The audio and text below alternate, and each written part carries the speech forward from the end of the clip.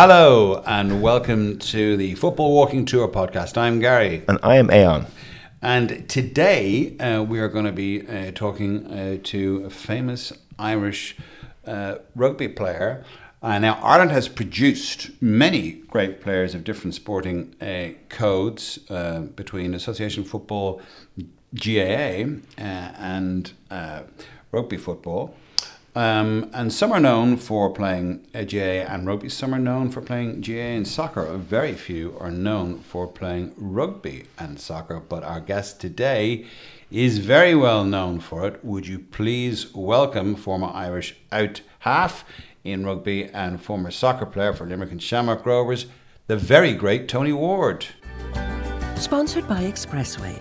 With My Expressway, free travel pass holders can reserve their seats online at expressway.ie or at our ticket machines in stations. So Ireland have produced many great players of the various different sporting codes of GAA, soccer and rugby.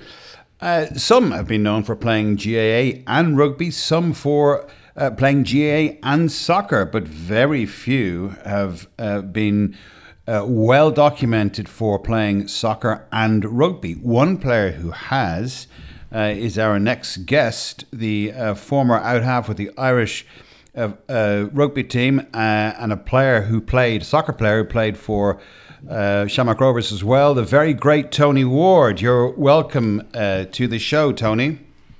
Hi, Gary. Delighted to be on board. Absolutely fantastic. Say hello, Aon. Hello, Tony. We met when you came on our tour in the rain, and I think you had a bit of fun, even though the weather was pretty bad that day. I thought it was fabulous. Well, thank you. Absolutely. Thank you. So, Tony, you are in the relatively small club of having played international rugby for Ireland, and you also represented Ireland at not full international level, but underage international in soccer as well, didn't you? Yeah, I did. I played schoolboy international. I think I was probably a product of my time growing up, Gary. I was a child of the 50s into the 60s. And obviously that was the year of when we first had Match of the Day, England winning the World Cup. My early years were spent in Leeds, and that was the time Leeds came to prominence by coincidence. So you put all that together, and I was a football, soccer fanatic since I was knee-high to a grasshopper. But I went to a rugby playing school as well, St Mary's in Rathmines. I'm from Harold's Cross originally, very much a soccer area. And when I went to school to Mary's, I played rugby in school, I played soccer outside. I also went to a rugby playing school, but I came from a soccer background myself, playing for Hull Celtic as a goalkeeper. It's one of the lesser known things of Irish football history. It features too prominently in our football tour, I have to say. That controversial season in the late 70s of the under-12 Hull Celtic team. It's not. It doesn't quite get to your exalted levels of international superstardom, Tony. So we'll move on swiftly here. So did you, like, growing up? You grew up in Leeds initially, so you became a lifelong fanatical fan. We'll talk about that a little bit later. But you moved here. You came from a soccer background, effectively, and you went to play rugby. So was that in any way? Did you have any difficulty crossing over? Was it a thing, or did you just happen to be good at everything? I just, from the earliest stage, I just had a huge interest in sport, and it was a different era, a different time, as you both know. Back then, you were out in the street morning, noon, and night. That was the reality. We had a square beside us in where I lived, Priory Road in Harold's Cross. And there wasn't a blade of grass on the thing, like from one end of the year to the other. And we played on the street, we used lampposts as goals, and it was all the normal things you did. I was also, because I lived in Harold's Cross, I was very close to Rovers in Milltown, Shamrock Rovers. And so every Sunday, every second Sunday, depending on the fixtures, was spent in Milltown and Glenmalure Park, because it was just a walk. It was about a 20-minute walk from where I was living. And Rovers, but League of Ireland was massive back then. It was huge. And that's been one of the sad things over the years, that League of Ireland has lost its way. Hopefully it might still come back. But between that and the one thing, Gary, that I found was that the school system, like all my mates in Harold's Cross, I don't know if it was the same for you. They all went to the local schools, like generally they were the vocational schools nearby, Clogher Road, Sundrive Road. Whereas I went down to Rathmines to Mary's, and it was a rugby playing school. So because of that, I got the opportunity to play rugby, which I wouldn't have got otherwise. And what I found was that on the north side of the city, it was very much, as you know, that if you went to most schools on the north side, GAA, Gaelic football, and to a lesser extent hurling were the main games. But it tended to be soccer everywhere. If you wanted to play, you had to play outside school, because certainly I had no option to play soccer in school. I had many problems over the years in relation to, fixtures clashing, but I tried to fix them in, and I managed to do that. And I know I've spoken to both of you about, we all know the Liam Brady incident. You were saying about being playing schoolboy football. I played with Liam that time in the Irish schoolboy team, and Liam, as you know, was expelled from school, St Aidan's in Whitehall, because he captained Ireland against Wales in schoolboy international. So it was a different era, different times, but that was the structure, effective, that was in place back then. And were you aware of the societal attitudes towards the different games? The type of people, shall we say, in a general sense, who were rugby people, the type of people that played GAA, the type of people that were soccer people. I mean, were you aware of that, and maybe some of the small-mindedness that surrounded some of those attitudes? Probably was, but it was more tongue-in-cheek stuff. Tongue-in-cheek stuff in that, and I think you can all identify with this. That before the Dubs came to power in the early 70s, and you'd have to go back to HEFO in the late 50s, which was before my time. GAA was for rednecks beyond the Naas Road. And that's how we saw it. Are you allowed to say these things anymore, Tony? He's got to be cancelled. That's just the way it was. Yeah. It was for the Jacks in Dublin who played the football, the soccer, the English game, so to speak. So yeah, we were aware of it, but it didn't register. I just wanted to play, enjoy myself, just be out there. But that's the way we all were. I remember you mentioned. It didn't impact me, no, not as a schoolboy. But not my teenage years. I remember you mentioned to me that this notion of not being a fear Gael, that was something that you were conscious of, or had been said to you. That it wasn't a fear game, is that? No. Sorry, this notion of the fear Gael. So the true Irish person. Yeah. That's an expression I hate, and I have to say, and I hear it an awful lot, even now, that you're not a fear Gael. Listen, I've gone to Croker since I was knee-high to a grasshopper. The same mates that I used to play football, soccer with, week in, week out, we used to have the primary school sports back then, was held at Croker. And I'd go with them before I was tiny. So going along to Croker was a natural thing to do, whether it was Daly or for soccer, Dalymount, whether it was Croke Park for Gaelic football and hurling, or whether it was Lansdowne Road for rugby. Went to all the grounds. That's what we did. And the excitement, getting the bus over and, doing all the normal things you would do at that age. I just didn't think about that. But even now, believe it or not, when I go to Croke Park and I'm seen there, I do get those comments made to me. Jesus, what are you doing here? Because my association, I'd be identified with rugby more than anything, which I find strange, understandable in one way, but I don't like it. To be honest. So you came very much from just the background of, you loved playing sport and you loved ball sports, and so you just played them and you weren't remotely encumbered by any of the politics. But that politics was nonetheless very much there. One thing that I found when I was, playing rugby in school was that there was just, soccer was considered something, that was really not played by middle class kids.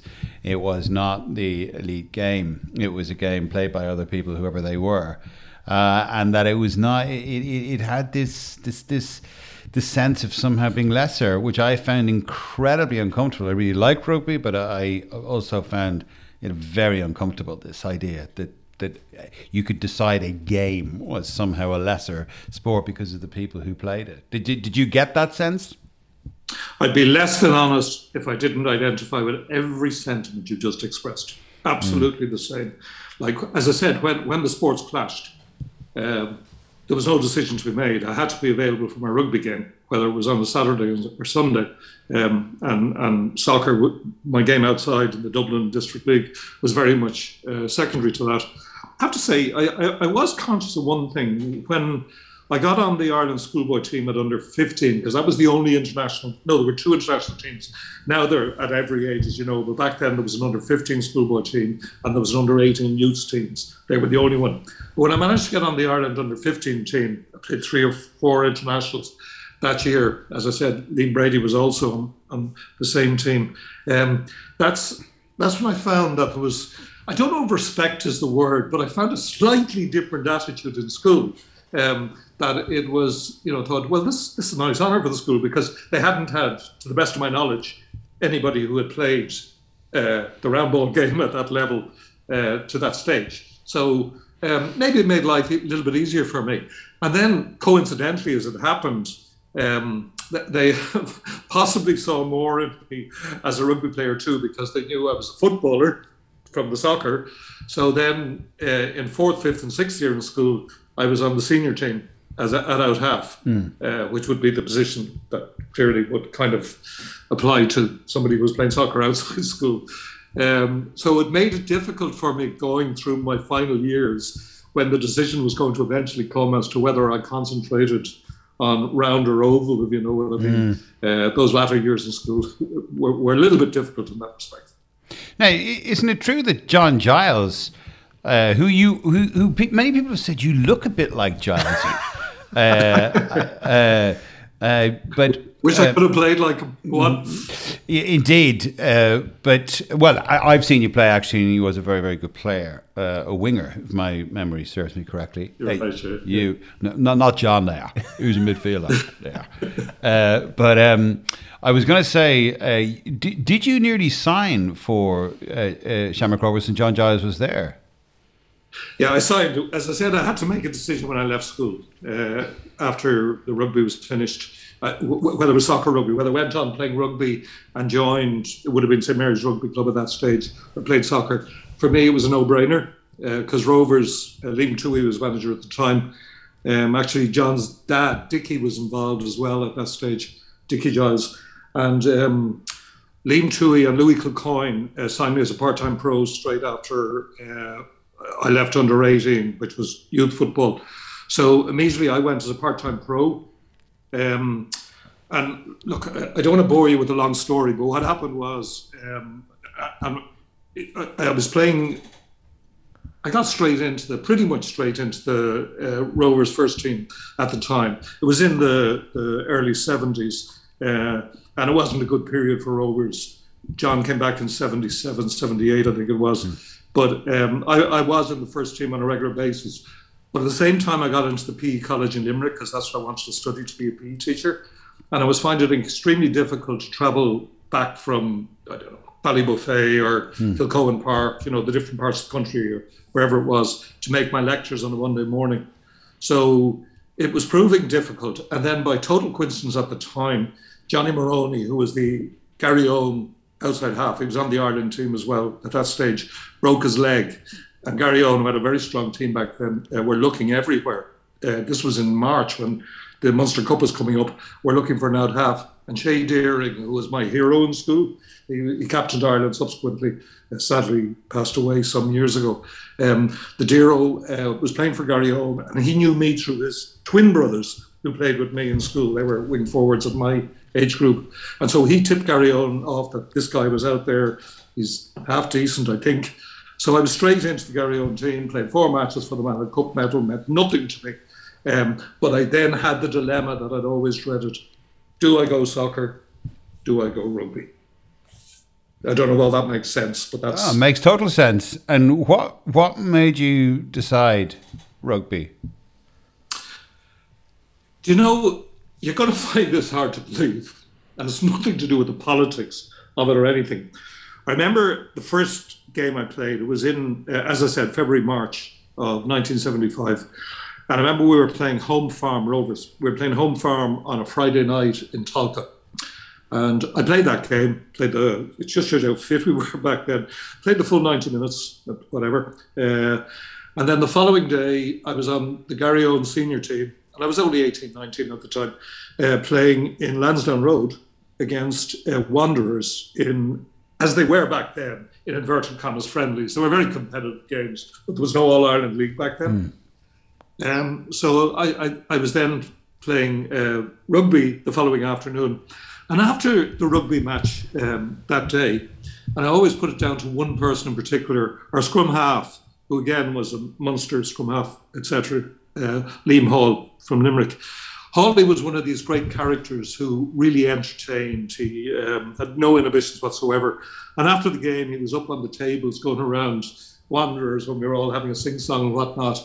And I always remember him saying, "Any dream will do." That always stuck in my mind, from Joseph and the Amazing Technicolor Dreamcoat. But it was the camaraderie. Okay. And at the time, very quickly, the Rovers set up. There was a lot of bickering in the dressing room about what different players were earning. Why Tommy McConville, who was playing for us, should come down from Dundalk and be on the same money or better money than guys who were there training Tuesday, Thursday. All those sort of things. They didn't apply to rugby. Hence, I made the decision to go with rugby at that stage. And I was in college, so it did suit me in Limerick. Okay, and you mentioned as well that when you were playing in a rugby match down in Munster, that there was, I think it was for Garryowen, that there was a comment made to you by one of your rugby coaches, isn't that right, or one of the coaches at that time? Yeah, ironically, he was the man who was at the root of the being dropped on the famous Campbell Ward Australia 79 tour. Noel Murphy was the Cork Con coach back then, and in those 4 games I'm talking about, we got to the final against Cork Con, his club, down in Musgrave Park, and we won that final 6-4. It was the first time the try was only 4 points in those days. God, how scary was that? But anyway, we won that game, and throughout the game, there was this thing of get the soccer player. And the irony, I use that word again, was that Barry McGann was playing opposite me. And McGann played for Shells for years prior to that. And subsequently, Barry was a very good soccer player as well. In Iceland, besides that, I meet him regularly out now walking. He lives now very close to me here in Greystones, and we reminisce about those times all the time. But yeah, there was those comments, but they were misplaced and they were wrong, and yeah, they did get to me. But because, what was trying to be said there? I mean, the soccer player, that was an insult? Yeah, that's what it was meant as. And that goes back to what you were saying about there was an attitude very much looking down upon soccer at the time. And I'm not going to pretend that it wasn't there. But again, as I say, because I just wanted to play, I just wanted to be out there enjoying myself like we all did when we were kids. So I didn't think too much about it, and I just got on with it. But you had great success on the soccer pitch. I mean, you won an FEI Cup medal with Limerick. Subsequently with Limerick. You see, again, and this was the dilemma all my career, and looking back, which is easy now, I really wish that I had given more time to soccer, to the round ball game. I dabbled, so to speak, in that.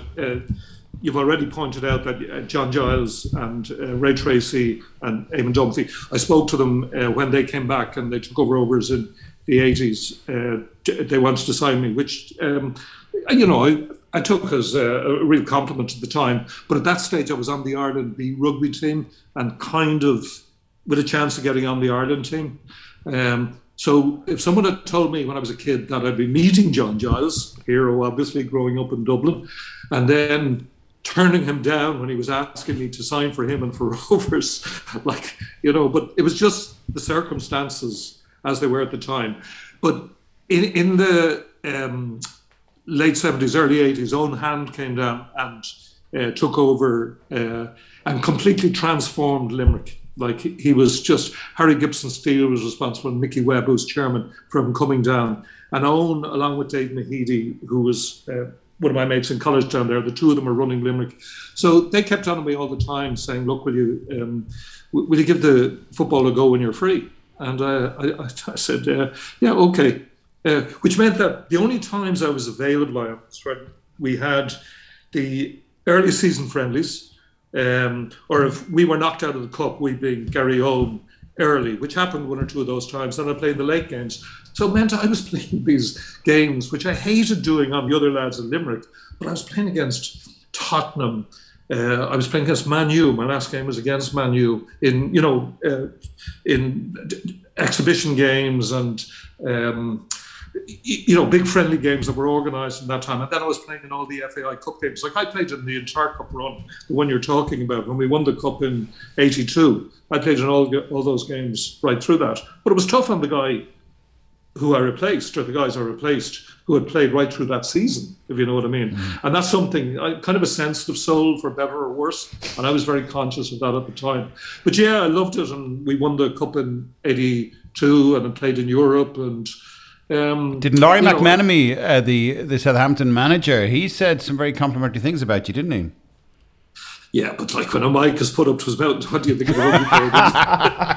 Right, okay. They did the same with Keegan. I'm so naive, yes. Yeah. And, although to be fair, with Kevin Keegan, he actually asked me, which was lovely. We played them in the Marcus Field first, in the UEFA Cup, I think that was, not the Cup Winners' Cup. And they beat us 3-0. They beat us well. And they were good side. They had a lot of England players on that side. Dave Watson. I can't remember. They had a load of top class players in Mike Channon. All those guys were in that Southampton side.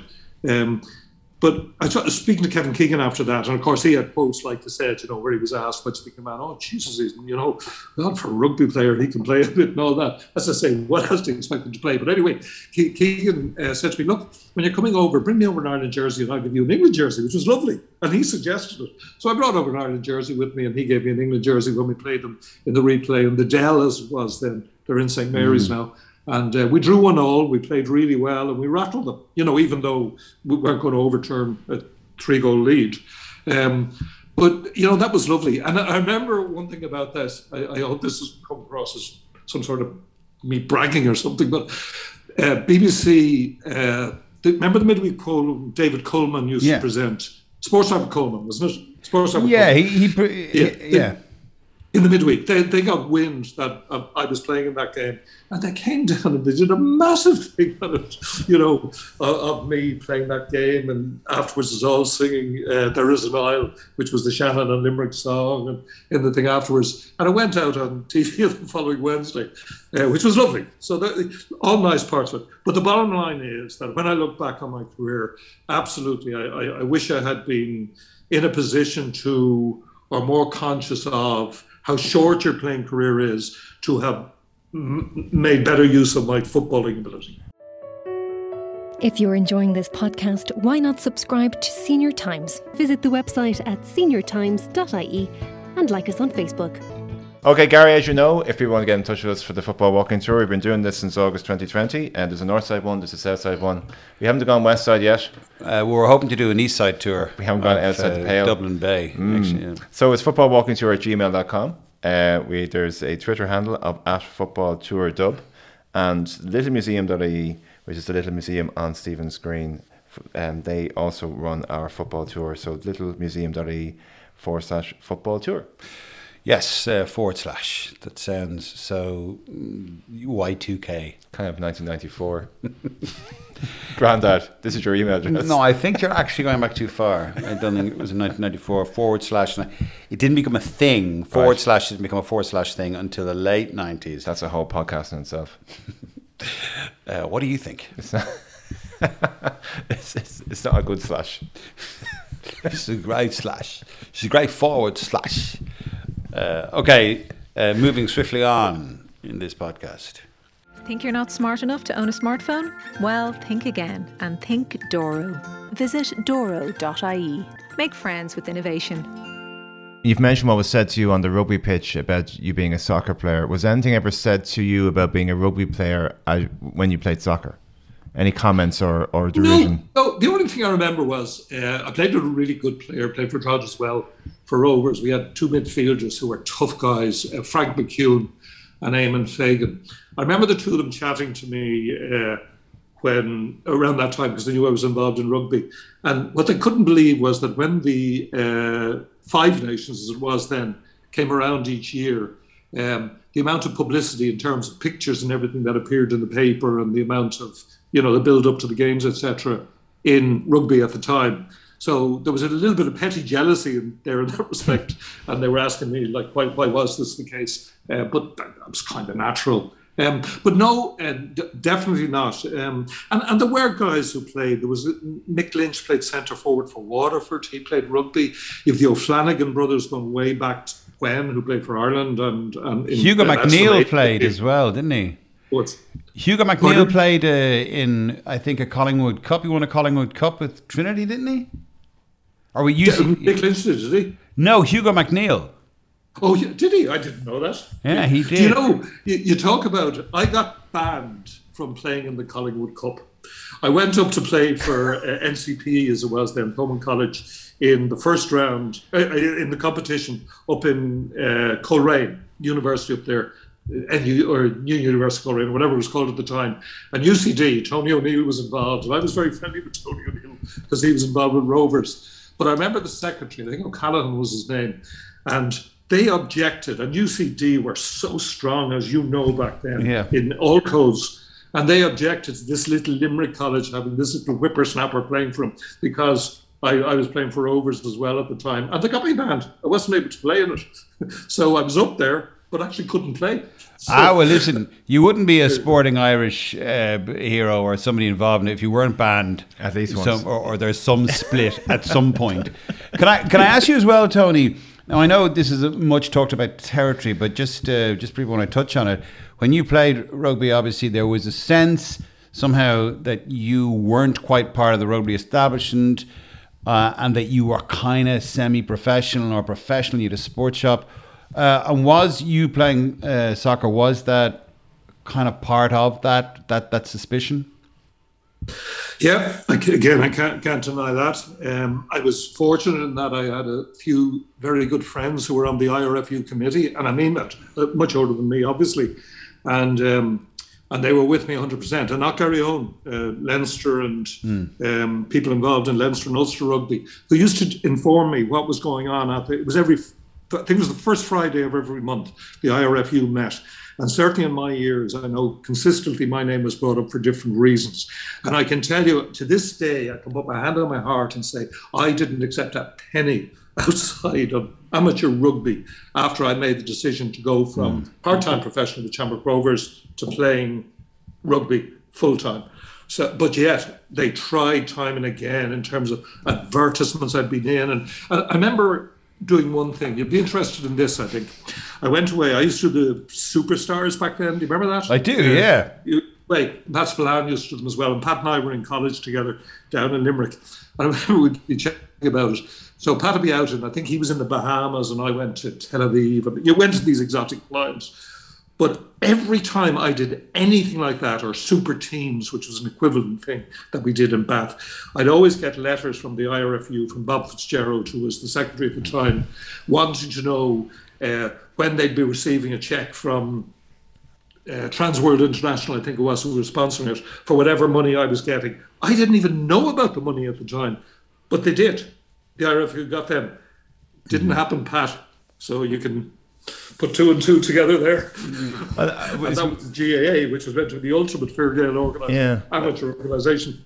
A lot of the themes that we touch on in the tour, Tony, are about the official Ireland view of soccer, which was not a very comfortable one, wasn't a very warm one. There's all these controversies over the history of the establishment of the state, between Douglas Hyde being banned from the GA for attending a soccer international as president, the Archbishop trying to ban a soccer international in 1955. It's never been, a very politically powerful game. The people who have played it, the people who have supported it, have never been politically powerful. However, rugby seems to have had a different view from the establishment of the state, because the rugby schools produced a lot of cabinet ministers. They produced a lot of influential people in Irish life. Rugby was 32 county. Rugby was amateur, and probably rugby wasn't viewed as being as much of a threat to the GAA as maybe soccer was.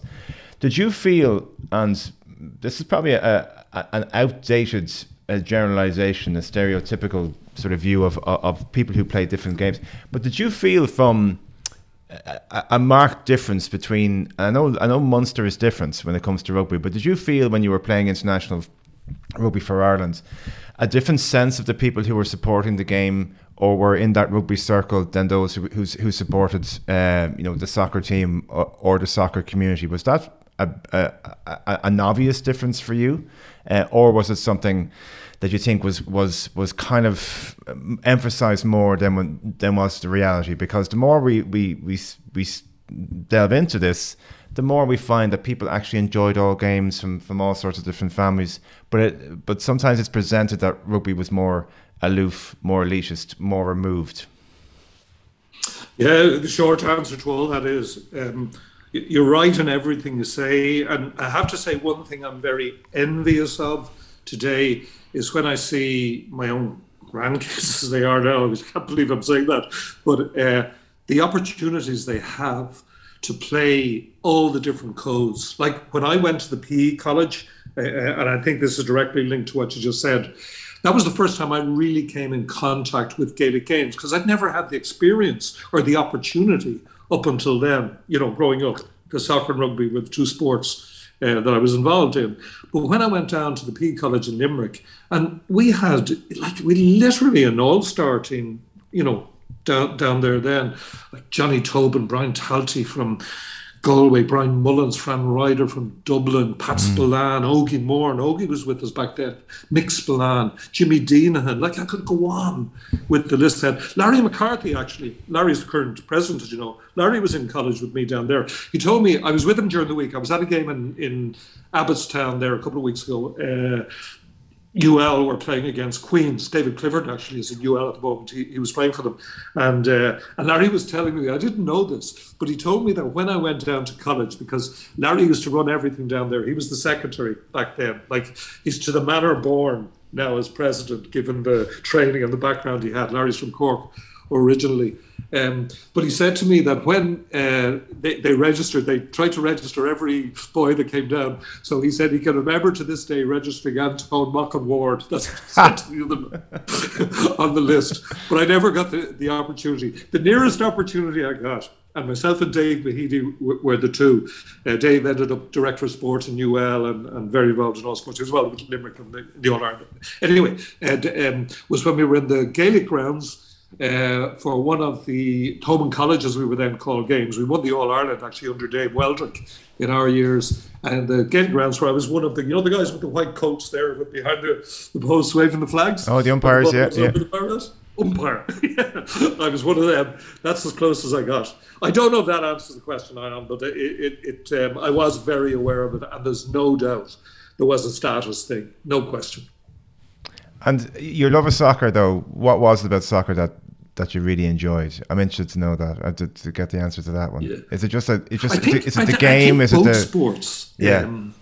What I loved about them was maybe it's my personality, my temperament, and a little bit of skill, or a bit of skill. I was blessed with, because I had a low centre of gravity and I was reasonably good at dribbling and stuff like that. In both sports, the object was to create space, to run at the opposition and take them on. The games are very different now. We know that in all codes, at all levels, and can be quite boring. The appeal in rugby was something similar, because I was quite small in terms of stature relative to a lot of the guys I would have been playing with, because you've got to be that much bigger, even though it was a game that did cater for all shapes and sizes. But I loved the concept of attacking and trying to create space. And that's why, and it was one of my faults later in my career, which I accept, that players playing with me didn't know what I was going to do, for the simple reason I didn't know myself, because I just reacted when things were happening on the field. But I think, if I'm honest, those two factors, and plus all the things I said earlier on, like to be brought up in Leeds, and Leeds back then, they were, a lot of people won't agree with this, but they were special. They're huge in my life. I still go over once a month to a game there. I just absolutely love it. I'm surprised you're talking to me at all. I'm a Manchester United fan. But actually, John Giles says, who always comes up in the conversation, John Giles says that Leeds was actually very much a rugby part of the world before rugby league, yeah. Before the rugby league, but before the Don Revie era and the side that he created, yeah. Yeah, and just on that, between when he tried to sign me for Rovers and John Giles, he got on to me in the late 70s, early 80s, because he was very friendly with a solicitor over there who was chairman of, not the Leeds Rhinos, but one of the other local rugby clubs over there. It might have been New Hunslet. I can't remember who it was, but they tried to sign me at the time. But you're absolutely bang on. The Leeds Rhinos are a huge team over there.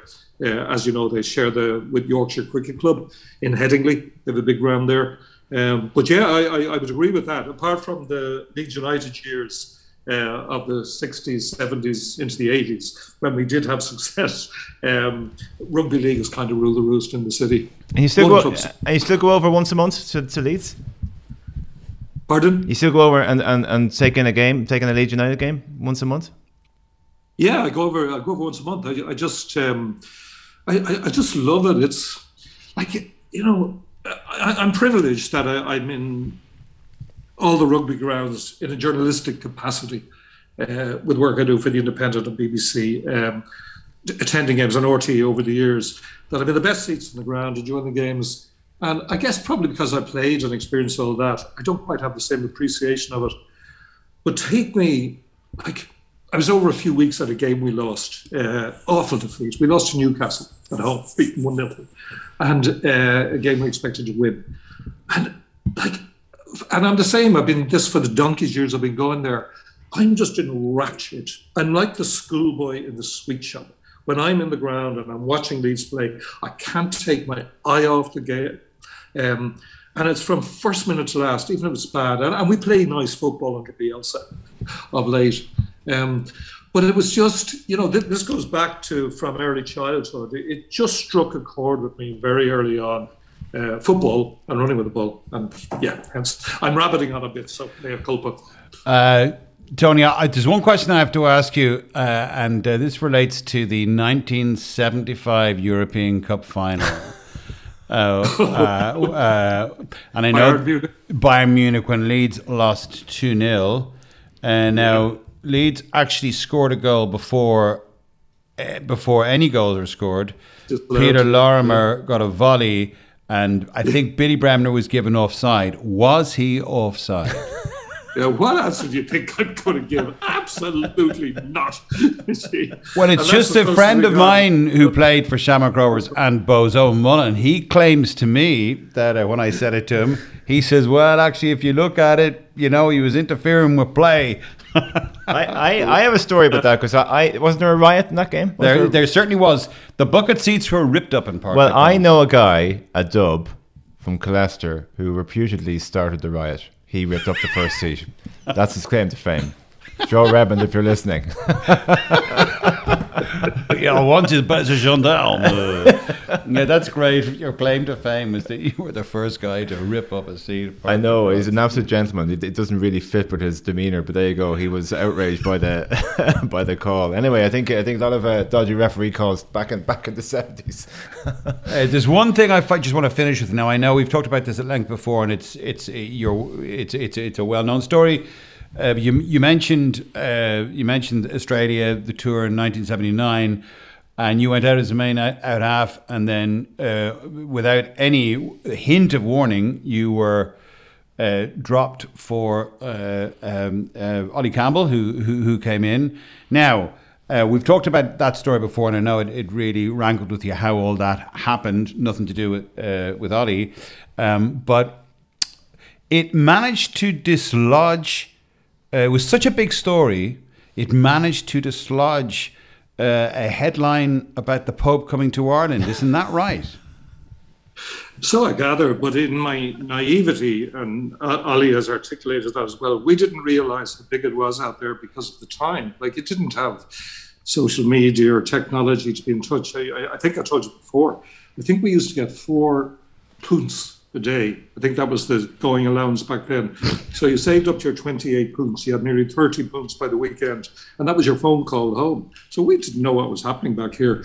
And I must admit that had a huge impact on me, that tour, because I was very lonely so far away from home when I was dropped, and the manner in which it was handled. I won't go through it all again now, because I think people would start believing that I'm a bitter old git, as go on. I don't want to sound that way. No, you But don't. You certainly don't, Tony. It's just, I love the fact that you were, not only did you play rugby and soccer and played for the Irish youths and all that, but that you and Ollie managed to dislodge a headline about the Pope coming to Ireland. Tony Ward bigger than the Pope.